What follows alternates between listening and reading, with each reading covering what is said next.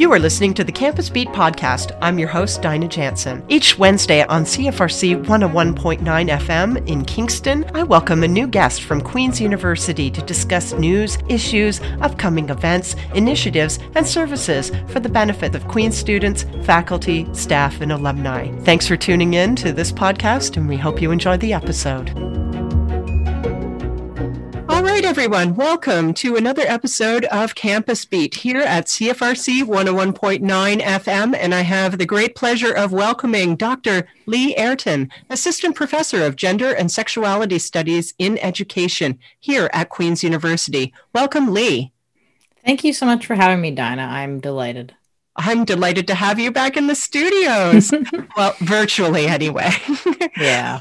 So before we talk about a new book that you've just put out, could you tell us a little bit about yourself and the teaching and research that you do here at Queen's University? I sure can. So like you said, I'm an assistant professor in the Faculty of Education, and I do three big things, which I think all academics do. So I do research, I do teaching, I do service, and my teaching is in the Bachelor of Education program. So people who want to be teachers and have already completed a degree. And then I also teach in the concurrent program. So folks who knew they wanted to be teachers and they were 18 and complete parts of their BEd throughout their undergrad. Mm-hmm. And then I also teach in the graduate program.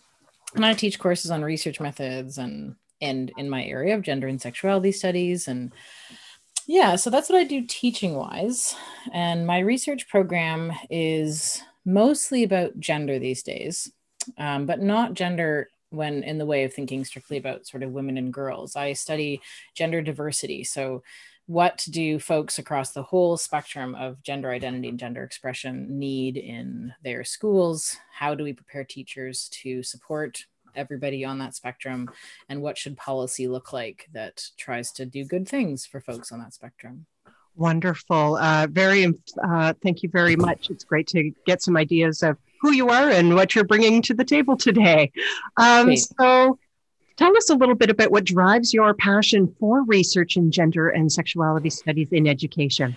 Well, there's so many things. I think, first of all, it's worth sort of coming out and just saying that I'm very much inspired by me search. So me search being a way to put the me in research. So a lot of folks who come from underrepresented communities, we know coming up through our field, so in my case, education, that those places are not necessarily great places for us to be.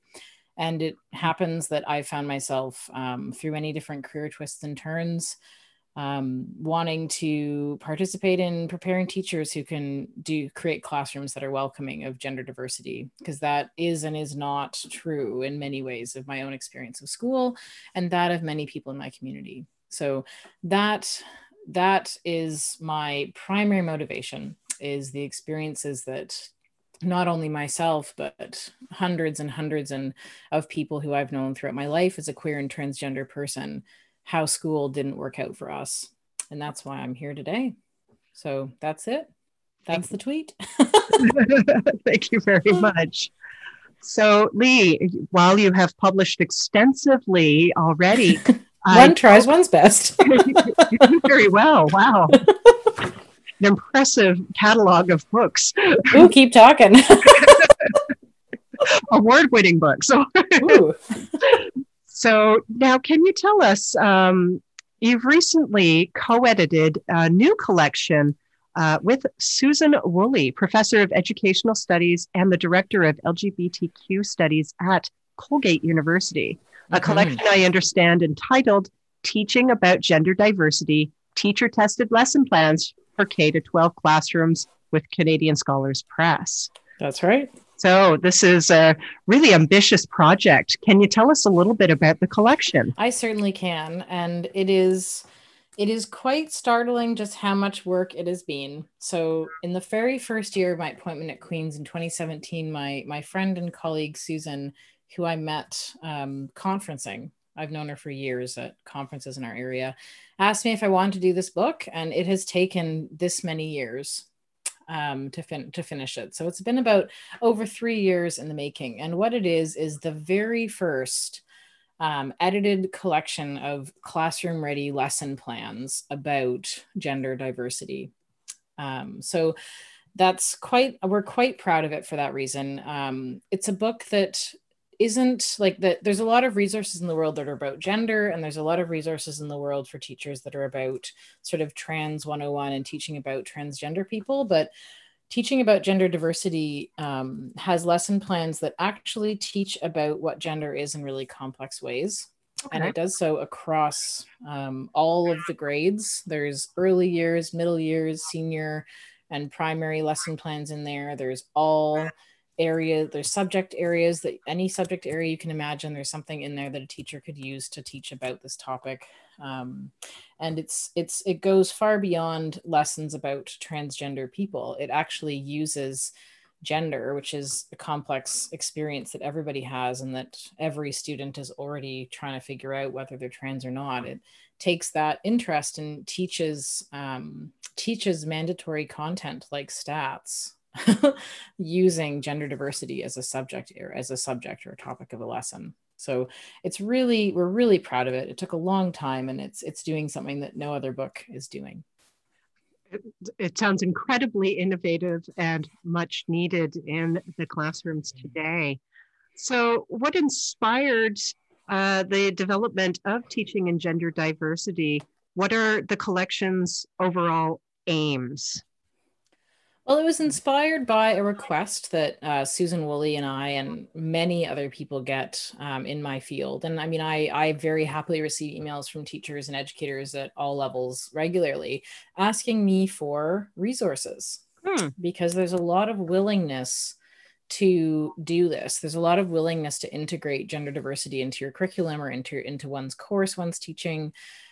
People want to, but there seems to be a kind of a block around, I can't develop my own. I must get something from somewhere, from experts. And that can be really useful, but that can also be a bit of a block. Kind of a cornerstone of my own research and teaching on gender is that everybody actually knows a great deal about how gender works and how to be outside of gender norms and the consequences that happen for people there.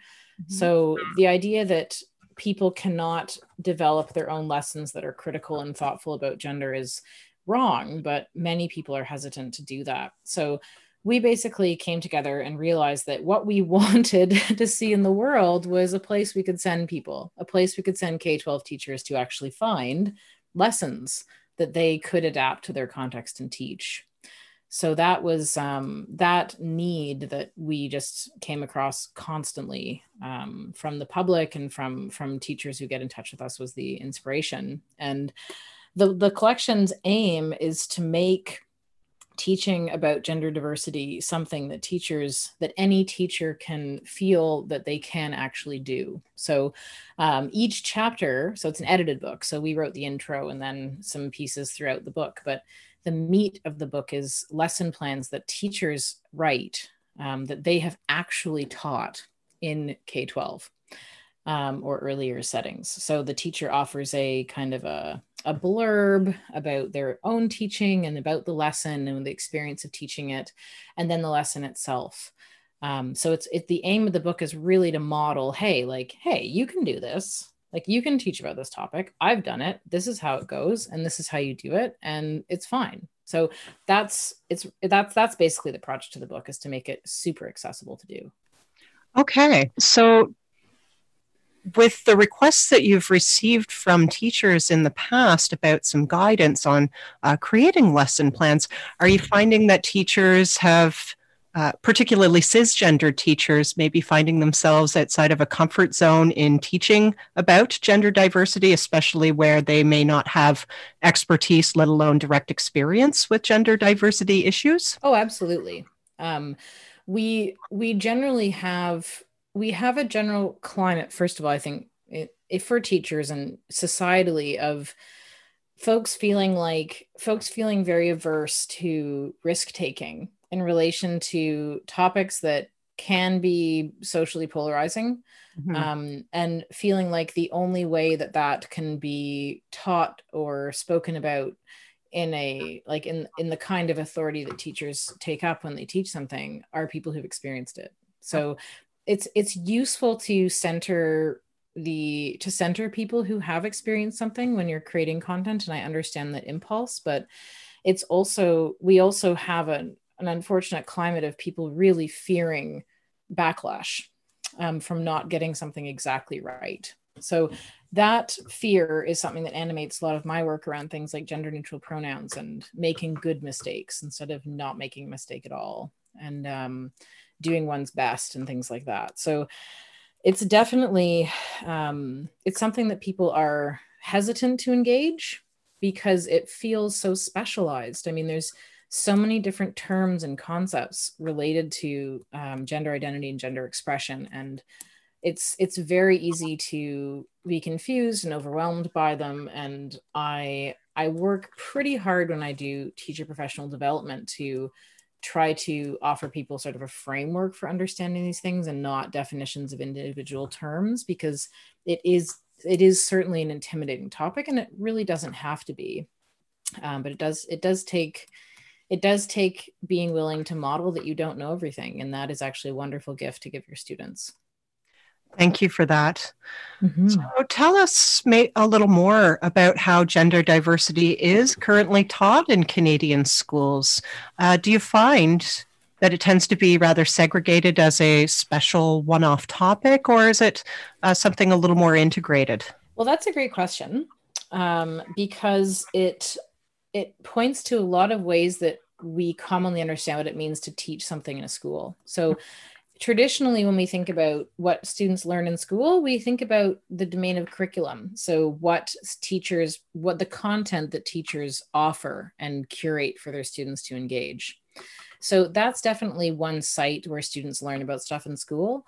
But there's also a lot of other places in schools where children learn things. So children learn a lot from what we call the hidden curriculum of schooling. So the ways in which children are lined up and sorted on the basis of the gender binary, for example, or the ways that picture books might feature only gender normative ways of living. Mm-hmm. There's also a tremendous ground of learning in just the everyday conversations that students have with teachers, in the ways that students might share something about themselves, whether it's an interest or the pronoun of a partner they have, or a person they're interested in, or a family member, and there's reactions of surprise or shock. I mean, that's also a way that students learn a lot about gender at school. So your question points to what teachers might teach about, right? So how is gender diversity currently taught? Yes. And so my answer to that is not very much in terms of the teacher's curriculum, but gender diversity is tremendously taught in schools in possibly every other way, particularly as something that you are punished for. Not conforming with whatever is locally gender normative. So whenever folks say to me, oh, like, why would I teach about gender in this way? Like, we don't have any trans kids. I say, well, there's gender is A, you probably do, you just don't know. But B, all of your students are living gender in a very complex way where they're aware of what is normative and what is non-normative, and they're navigating these systems. And that is an incredibly fertile ground for teaching and learning, because students are already thinking about, just as an example, like, what is cool? Mm-hmm. What is cool is inseparable from how gender functions in a particular context. So the book has a lot of lessons that allow teachers to really dig into what their students know about gender. So I guess the quick answer is gender diversity isn't really taught in Canadian schools in a strict way, mm-hmm. like in a teacher-centered, I'm going to teach a lesson kind of way. When it is, I would say for the most part, there's a little bit of Trans 101. There are a lot of elementary teachers are increasingly integrating read alouds that have gender diversity. There's a lot of beautiful picture books that engage different ways that people live gender. There's a lot of room in the secondary curriculum for students to do independent inquiry projects. So those could definitely take up gender. But one thing I want to point out, and I know I'm going on and on here, it turns out I don't have a lot to say about it, but there's something I want to point out too, is that there's ways to integrate gender diversity into any lesson, just with the pronouns you might use, some unexpected pronouns in an example, even in a math class. And I'm glad that you mentioned that. It's something I'm quite intrigued by, teaching gender diversity in a class like math, where I feel like it would already be gender neutral, but that's just a guess. So, well, I mean, gender neutral tends to devolve to just being patriarchal.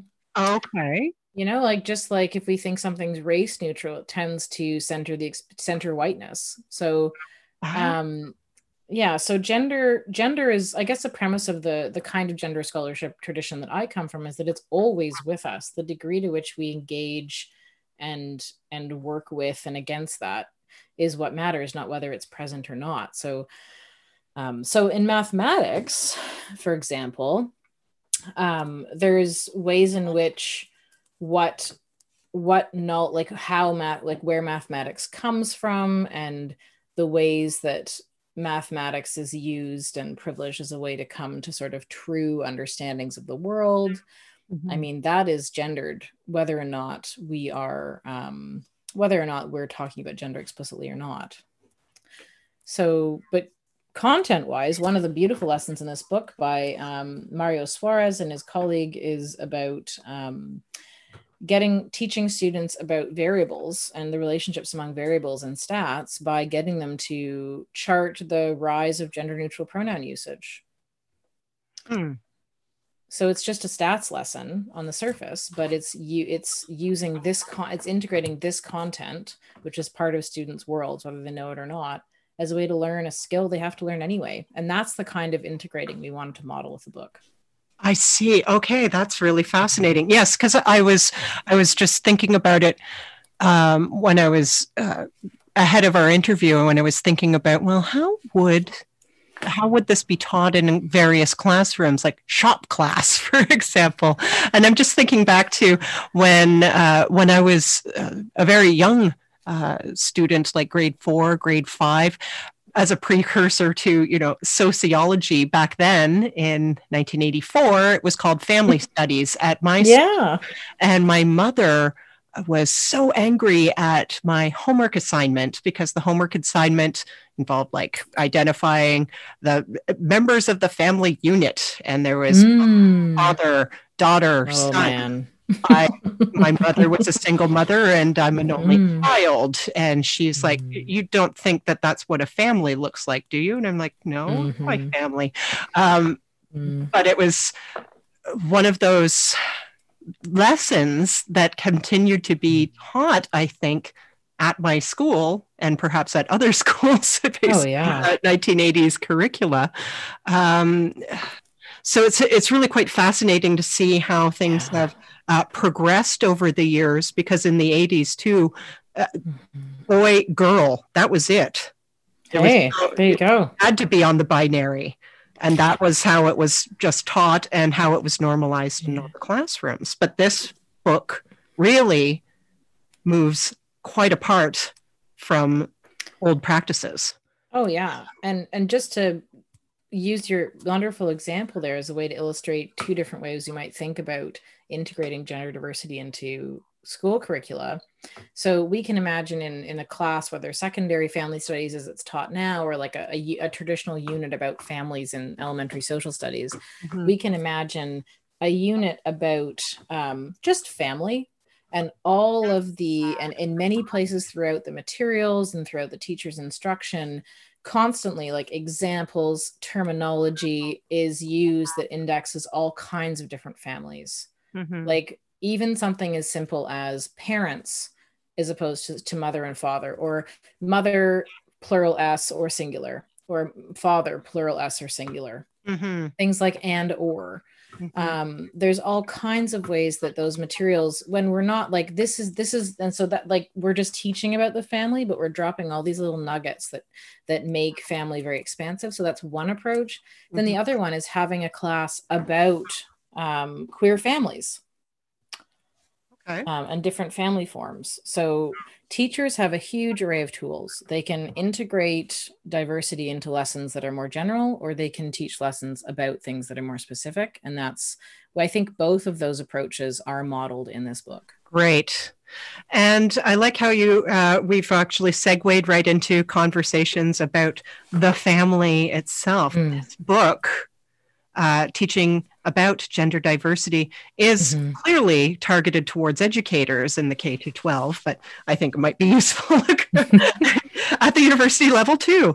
But maybe. I wonder if you have any advice for parents out there on talking to their school-age children and reinforcing gender diversity awareness and allyship at their home. I sure do. And I do think, because I know this is the Campus Beat, the introduction, before I get to the substance of your question, the introduction has a lot of words of advice on how to make a classroom climate that's inclusive of gender diversity that would be very applicable to the post-secondary classroom. And many of the senior high school lessons could be readily adapted to teaching in the first year university classroom. So I just want to put that plug out there if any of my colleagues are listening.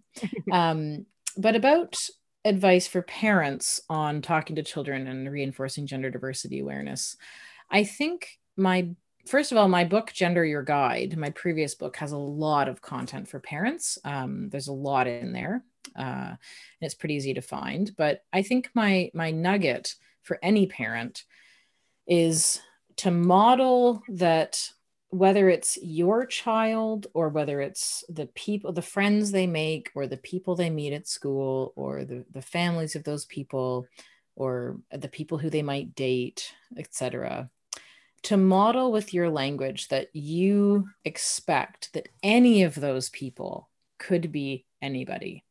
So if you find out that one of your children has a friend and they're dating somebody, then asking about that person with gender neutral pronouns. Like, have they known them for a long time?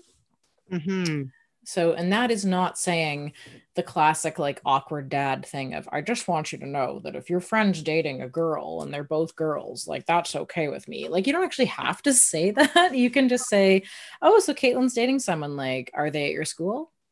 Nice. And then regardless of what your child says to you, or your child, you could ask your friend's parent if they could come over later, right? So just modeling that neutral, sort of inviting the world neutral form of address, that lets your kid know that you expect and respect these different ways that people are in the world. And it also drops a lot of little nuggets to tell them that if they eventually need to share something like this with you, then you are opening the door for that. The door is already open. And similarly, if your child or their friends family members, if they share things with you that maybe are not super normative about their identities or their family structure, just really trying to just be as chill as possible and modeling that what you just heard is exactly what you were expecting to hear. All of these little everyday things create that environment where they could tell you something if they had to. That's outstanding advice. Thank you so much for sharing. Oh, my pleasure. Anything else to add before we end our show today? Oh, just can I plug a new radio show on CFRC? Yes, you absolutely should. Amazing. So I am really excited to share with Campus Beat listeners that I am, along with some wonderful 2 local trans teens, Andy Clapper and Aidan Stork, we are launching a new show on CFRC. That's going to be on the 2nd and 4th Thursdays of every month at 4 p.m. And it's the Queer Prom Radio Hour. It's inspired by the Queer Prom that we run for Kingston Queer and Trans Youth. And it's hilarious and silly and decent music, some strange music, ridiculous conversations, and a whole lot of queer and trans cultural references. So if you know a young person or if you just want to listen, it's 4 to 5, the 2nd and 3rd Thursdays of every month on CFRC. Yes, so stay tuned, everyone, for some fun promos on our social media, and maybe Lee's social media and everybody's social media, because it's just we'll be taking over Kingston and Queen's University with a huge splash. Yay! Thank you very much, Dr. Lee Ayrton of Queen's University, for joining us today and chatting about this new collection, Teaching About Gender Diversity, Teacher-Tested Lesson Plans for K-12 Classrooms with Canadian Scholars Press, released just last about a month ago, I understand. Yeah, it came in the mail last week. Thank you very much, Lee. And we look forward to chatting with you again soon. And of course, thank you, Dinah. Yes, we look forward to the new music program with some awesome trans teens that you're running too. Queer Prom Radio Show. Awesome. Thanks, Dinah. Thank you for listening to this podcast produced at CFRC 101.9 FM in Kingston, Ontario at Queen's University, situated on the traditional territory of the Anishinaabe and Haudenosaunee peoples. The CFRC Podcast Network at podcast.cfrc.ca is brought to you by the generous support of the Queen's University Faculty of Engineering and Applied Sciences.